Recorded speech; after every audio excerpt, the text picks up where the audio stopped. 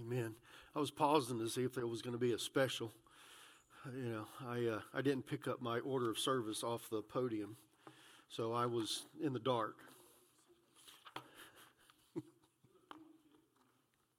I was in the dark, but I was okay. Oh, man. This evening, I would like for us to turn, and we're going to go back and look at Ephesians, or we're going to go back to Ephesians chapter 4. We were there last Sunday night whenever we talked about,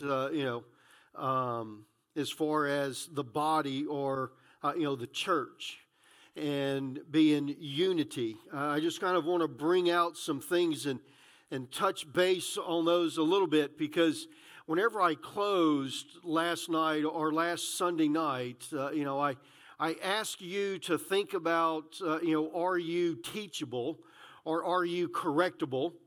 And whenever we think about this, I want you to kind of think through this process, because we as Christians and as the body of Christ and as the church, and talking about the unity in the church, it's asking us to do some really difficult things, because if we look into Scripture and in studying the Scripture, we find that Jesus Christ died for who?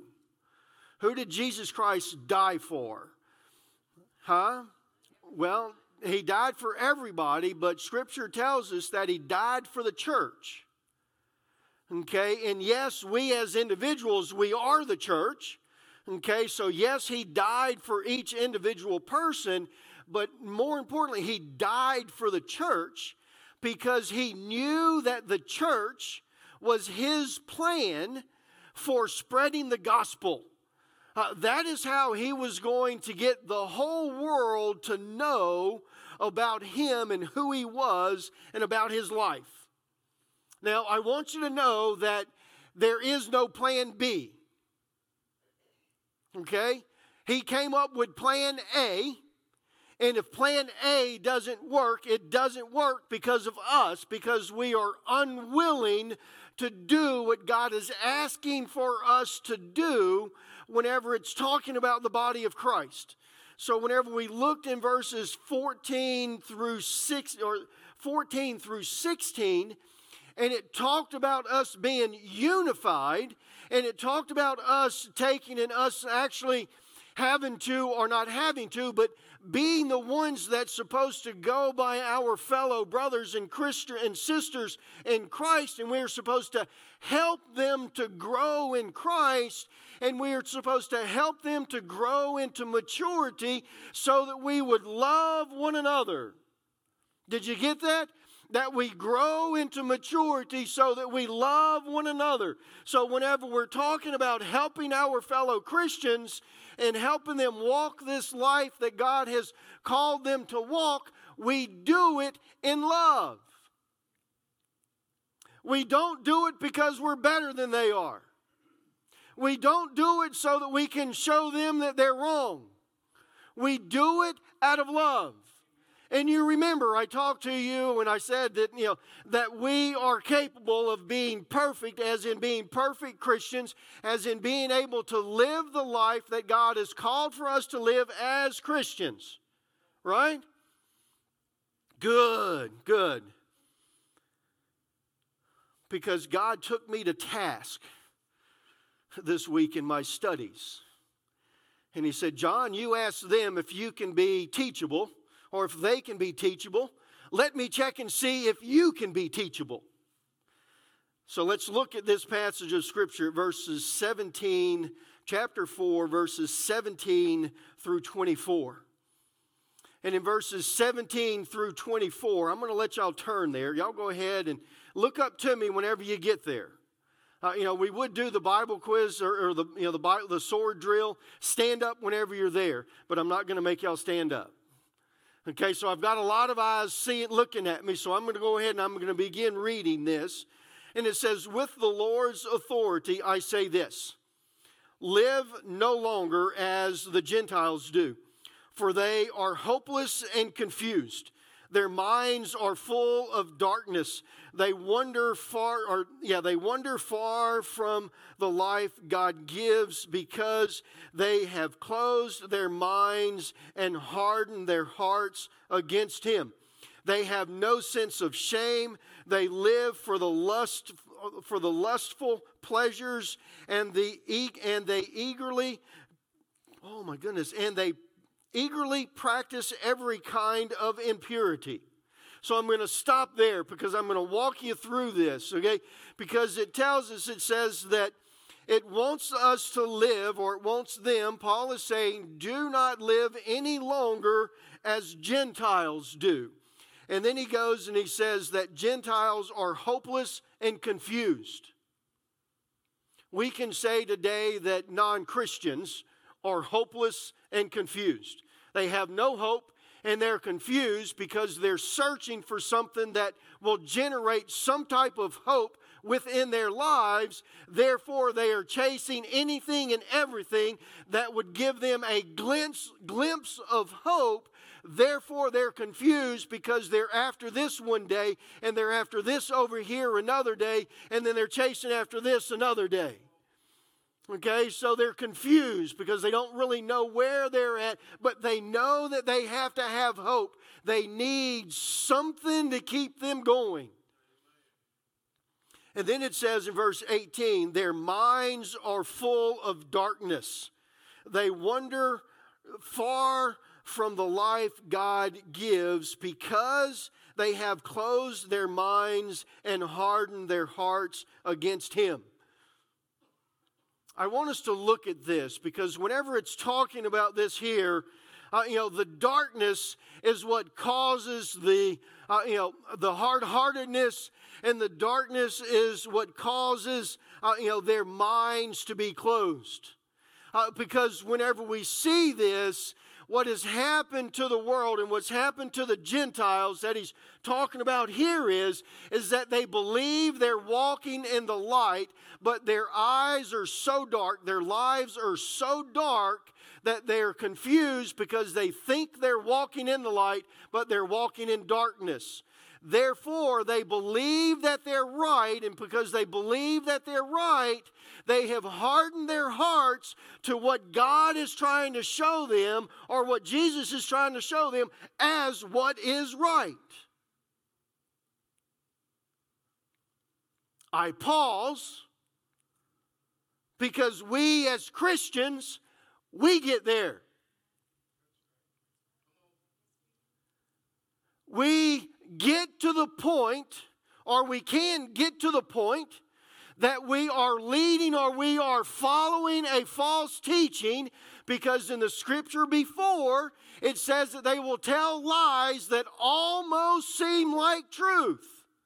Satan got Adam and Eve to sin because it was almost the truth. So it tricks us so that we can walk down this path and we can get confused as far as where we're supposed to be going, what we're supposed to be doing, but yet we think we're doing what we're supposed to be doing. There's a lot of churches that have fallen into the program that if we do this program, then we can grow. If we do this program, we can get these people to come into the church.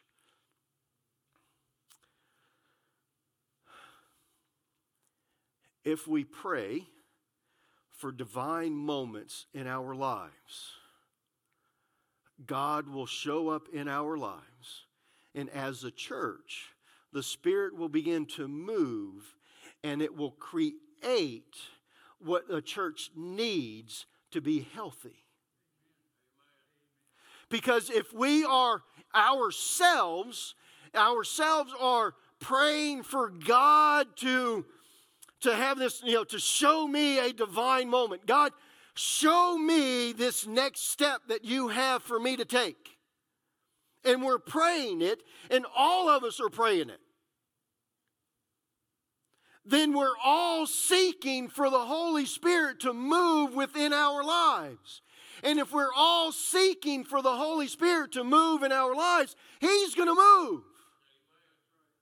And if we are then, like we're talking about tonight, if we are correctable, we hear the Word of God, and we hear what God is asking us to do, and we do it. So here we are. I talked to you about this, and I even talked to Peggy about this. I was really worried about this because I said that we can live a perfect life, that we can be a perfect Christian. And whenever I'm talking about being perfect, I want you to understand that what it is that this is a perfect chair. It does exactly what this chair is designed for. It holds me whenever I sit in it. Now, if I get in it and I climb on the back of it and it falls apart or it falls over, I'm doing something that it's not designed to do. Therefore, it's not the chair's fault, it's my fault. The chair's doing exactly what it's supposed to do. There are times in our lives that God ministers to us and talks to us, and we do exactly what God has designed for us to do. Therefore, we are perfect in that manner. But tonight it's talking about us being perfect, as in holy perfect, as in a HOLLY, perfect, as in being perfection. We cannot and we will not ever be there as long as we're on this earth. And why is that? Because we have a corrupt body that the Holy Spirit is living within that has to be transformed. As long as we live in this body, we will not and we cannot be wholly perfect. There is always going to be this pull and this bent towards sin and towards our own desire as our fleshly nature. And that's what it's talking about. Yes, we can be a perfect Christian, but we will never ever be a perfect human being, as in what Jesus Christ was, until we die and our body is buried and we are raised again in a transformed body. Because this body is corrupt. But now that gets me a little bit further into this. Let's go on and let's continue to read, because after it says that they can, that they eagerly practice every kind of impurity, in verse 20 it says, but that isn't what you learned from Christ. So that is not what we have learned from Christ. Since you have heard about Jesus and have learned the truth that comes from Him, throw off the old sinful nature and your former way of life, which is corrupted by lust and deception. Instead, let the Spirit renew your thoughts and attitude. Put on your new nature, created to be like God, truly righteous and holy. So we are supposed to throw off the old, and we are supposed to take on the new. Now, I want you to grab a hold of this, because we are not schizophrenics. We do not have the old nature, the sin nature that's living within us, and the new nature of Jesus Christ or God living within us at the same time, and they're battling. It doesn't happen.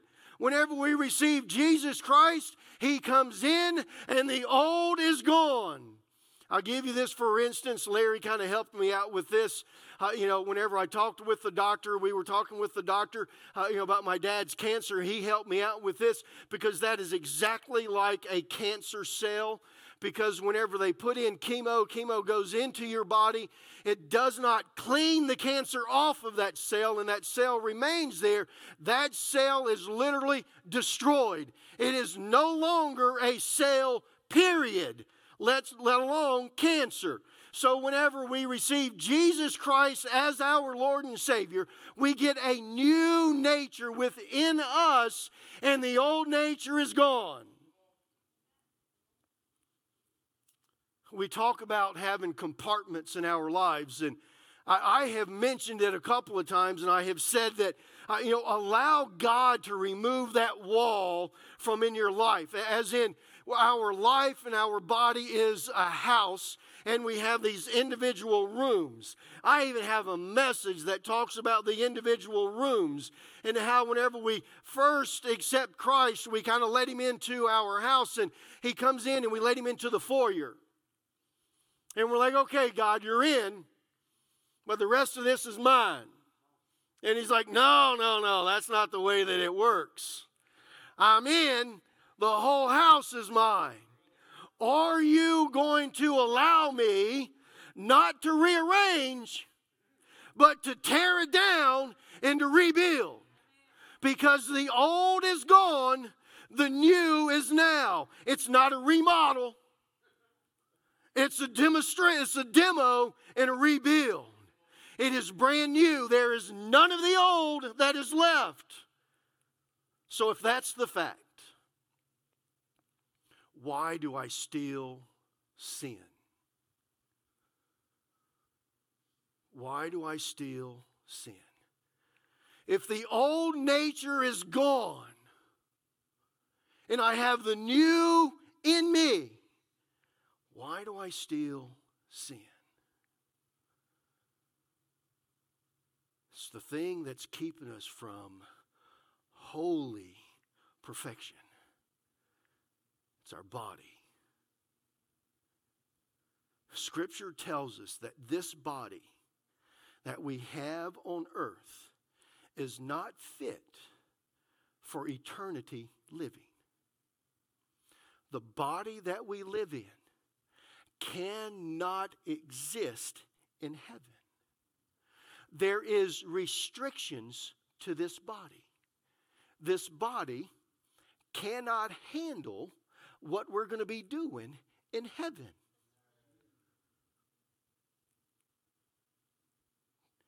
This body cannot handle what we're going to be doing in heaven. What are we going to be doing in heaven?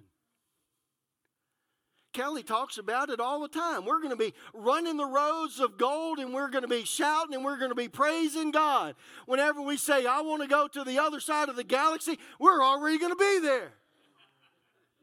This body cannot handle it. Well, the body can't handle it because it's corrupt and it's sin. The only way that we can do that, or that we get there, is whenever we die. Because the body is buried and it comes up anew, a transformed heavenly body. I see some of y'all were really struggling with this. So let me give you some scripture. In 1 Corinthians chapter 15, verses 42 through 55, it says the same way, it is the same way with the resurrection of the dead. Our earthly bodies are planted in the ground when we die. But when we will be raised to live forever, our bodies are buried and broken, but they will be raised in glory. They are buried in weakness, but they will be raised in strength. They were buried as natural human bodies, but they will be raised as spiritual bodies. They will not be the same body. Now, the transformation that we go through, or that we make from the moment or whenever we accept Christ as our Lord and Savior, is a whole lot different and a whole lot more difficult than it is for us to go from this life into heaven. Why is that so? Because once I receive Jesus Christ as my Lord and Savior, I am an heir to the kingdom. I am adopted into the family of God. I am equipped with the Spirit that belongs in heaven. So all we're going to be doing is getting rid of the shell. Getting rid of the only thing that's holding us back from being holy, perfect. Hmm.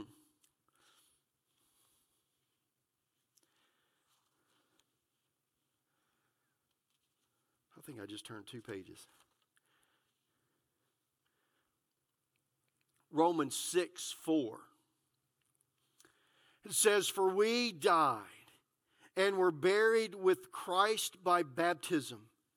And just as Christ was raised from the dead by the glorious power of the Father, now we also may live new lives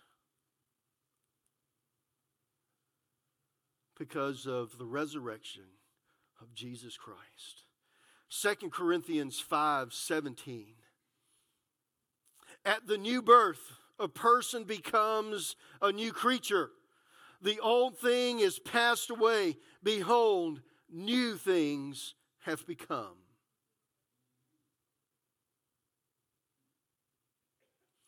It's not simply a revised something or someone.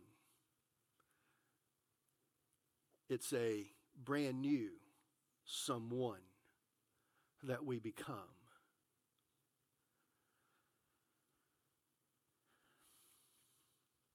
See, it's these passages of Scripture that bring into account and fulfills the one that says, death is swallowed up in victory. O death, where is your victory? O death, where is your sting? It's because of Jesus Christ. It's because of Him living within us. I like these passages of Scripture. Galatians chapter 2, verse 20.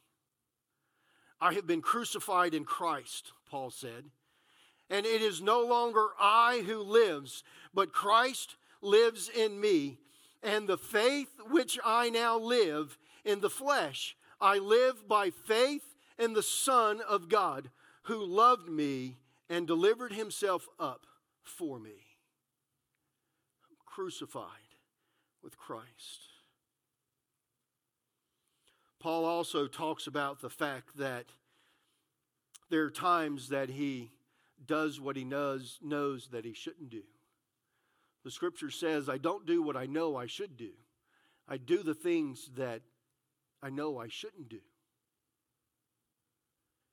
And it gives us this understanding of the battle that's going on. But it's not a battle that's going on in between the new nature and the old nature. It's a battle that's going on in between the new nature and the body that it's living within. The corrupt body that it's there.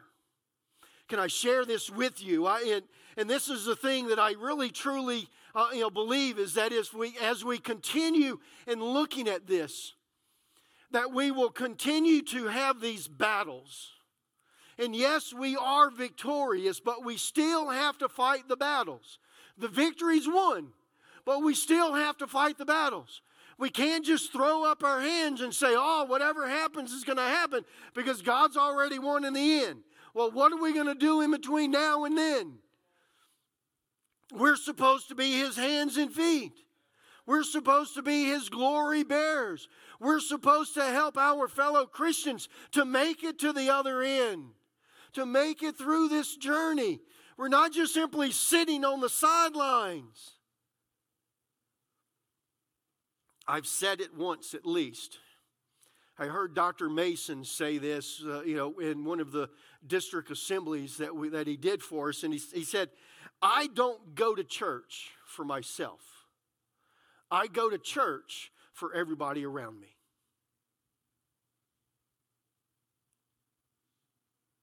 I go to church so that my son and my daughter understand how important the church is and how important God is.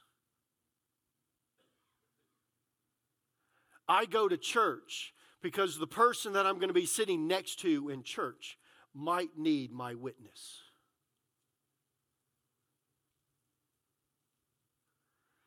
See, there's a task for us to do, and in part of that task is us fighting this battle. The war that is going on within us. How do we win the battles? How do we win the battles? We win the battles by prayer. Remember, we talked about it. By prayer, by the Word of God, by testing, and by suffering, because we learn from those things. What do we learn? We learn to trust God. We learn the power of the Holy Spirit that lives within us. We learn the ability that it gives us to be able to stand up against this corrupt body that we're in. And the stronger that we get in our faith, the less Satan is able to tempt us, or the less this body is able to tempt us to do things that we know we should not be doing. But if we don't have that relationship with God, we don't pray to Him, we don't read His Word, we don't learn from the test and from the suffering that He takes us through, then we will continually be a weak Christian, and we will continually stumble on the same things that we stumbled on from day one. There is things that we have to do to be able to fight this.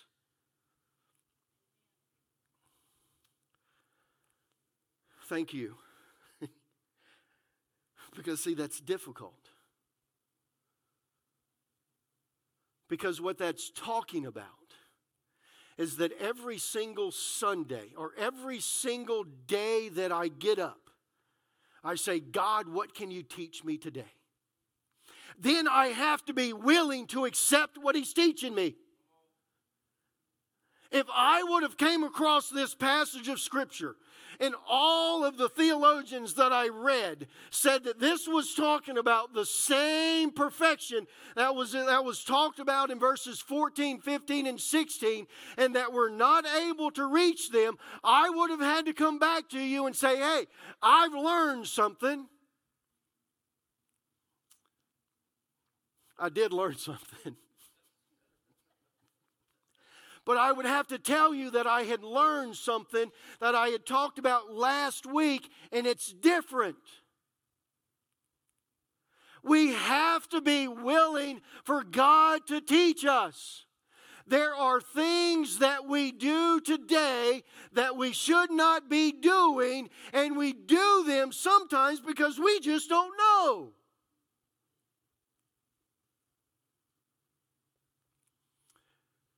A lot of times we do them just simply because we like them. It's easier that way. God, what you're asking me to do is difficult. I'm not too sure I'm into that. Are you willing that every time you open up Scripture for God to teach you something? And if He teaches you something that's different from what you knew yesterday, are you willing to accept it? No, I got blinders on. The Church of the Nazarene believes this way, and I can't see anything else on the outside of it. Nazarenes aren't going to be the only ones in heaven. We have a pretty good hold on it. I really believe in our doctrine. I think our doctrine has a lot of things covered. But there's some things that it doesn't. There's some things that we have to be able to know and to learn on our own. We can't go on what my mother and father taught me. Because I can tell you where that'll get us. I have a son that's married a young black lady. And y'all all know that my mother and father and my brother and sister do not accept that marriage because she's black.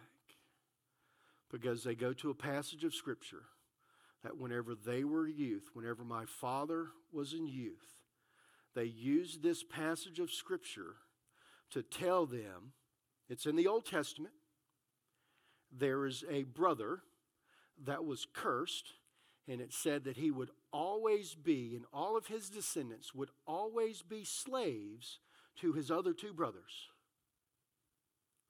And their preacher taught them that God touched that brother and turned him black. I see the faces. I'm kind of there with you. But this is what they were taught back in 1953 and 54.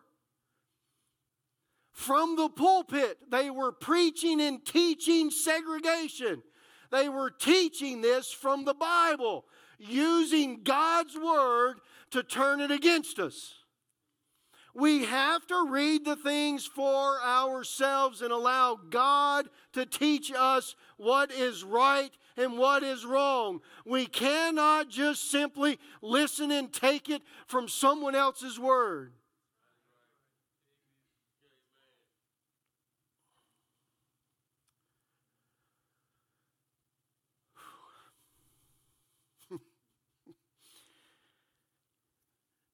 Because whenever we get this, whenever we truly get the fact that God's asking me to pray this prayer, God, show me a divine moment. Do y'all remember those divine moments? God, do you want me to pray? Or God, do you want me to tithe? God, do you want me to join this church? More mature Christians, just like what we did a pledge for above your tithes. God, how much do you want me to give above my tithes? These are divine moments that God, that through the Holy Spirit, is leading us through, leading us to. God, do you want me to teach a Sunday school class? God, show me where you want me to go. Be a part of my life. We are asking for the Holy Spirit to direct us. And as we ask that, as a church, as we begin to ask those things, and we ask specifically for these things, then the Holy Spirit begins to move. But then we have to grab a hold to the understanding and the aspect that whenever the Holy Spirit moves, there's going to be pain, because whenever the Holy Spirit moves, I'm being transformed from who I used to be into who I need to be. So there's going to be a pain, there's going to be problems that's there. Am I willing to accept that and to do what the Holy Spirit is leading me to do? I don't know. I hope that every single one of you desperately prayed for God to lead you and direct you in how much extra to give on your tithes and offerings. And I hope that you listened to the Holy Spirit's moving. And whenever you wrote it down, there was pain that was going to be involved in the number that you wrote down. Because I have to miss 2 Starbucks a week to be able to make this. I really don't go to Starbucks. I'm just using that. Maybe I don't go out to eat on Sunday afternoons. Maybe I go home and eat what's in the refrigerator.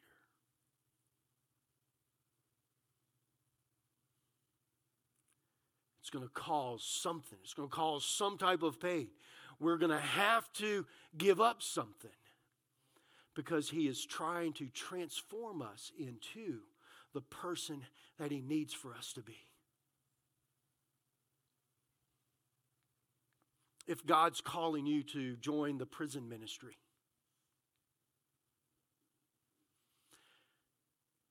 man, that's one Saturday a month. That's nothing. Yeah, okay.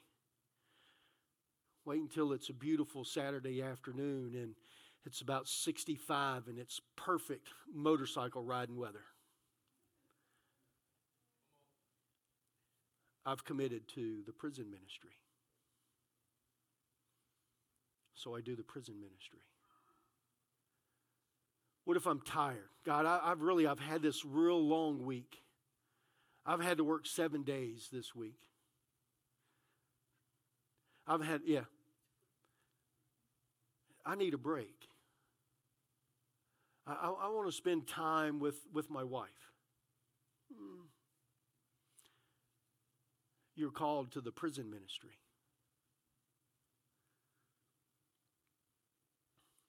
But let's go back to the battle. You remember the battle in 2 Chronicles last week that we talked about? That the Israelites didn't even have to fight. And whenever they got down to the valley and they saw all those dead bodies, there was 3 days of plunder. If you give it up, God will bless it. If it's what He calls you to do, He will bless it. Scripture tells us that if we tithe or if we give money to the church, if we give money to God, that He will give it back to us. Multiplied. He says, test me on this. Can I give you a hint? If you give it to see if He's going to multiply it, you've given it for the wrong reason and He's not going to multiply it. I'm just saying. If you give it because the Holy Spirit led you to give it, He's going to multiply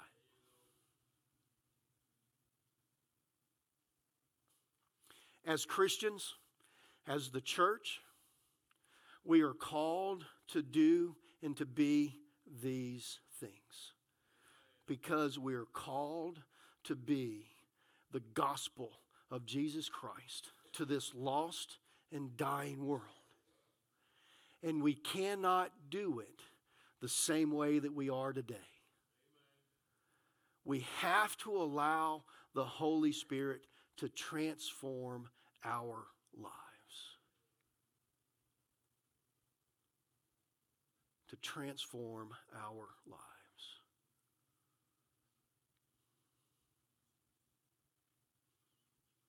Let's stand for dismissal.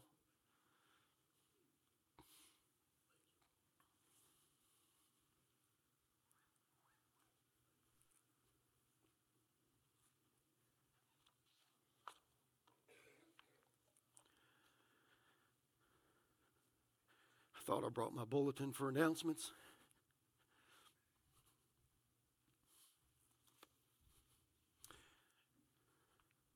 Heritage Quartet tomorrow night, or not tomorrow night. Next Sunday, so it's not this coming Sunday? Yeah, okay.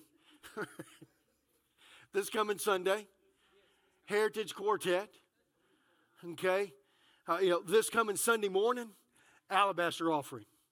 Please don't forget, alabaster offering this coming Sunday. So we have that. Also, Thursday, we have our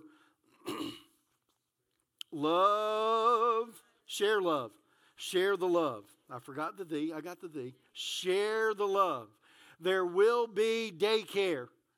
Wait a minute. There will be nursery, child care. Yeah. Okay. Card ministry. Today was it. We can't sign up now? Okay.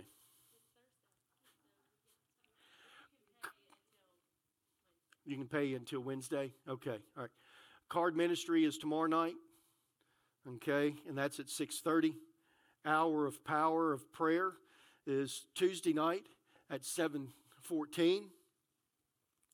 There again, 22nd, February the 22nd, That is this coming Friday. That's the bowling meeting at Strikers. I was thinking to call it Lucky Strikes. If we get a strike, it is lucky. And that meeting starts at 7. Okay? 7. 7. 7. Okay? Meetings at 7. This is all new bowlers, all old bowlers. 7 o'clock. That's this Friday. Okay? And Saturday is prison ministry. Saturday is prison ministry. That is something to do every single day, right? Except for Saturday.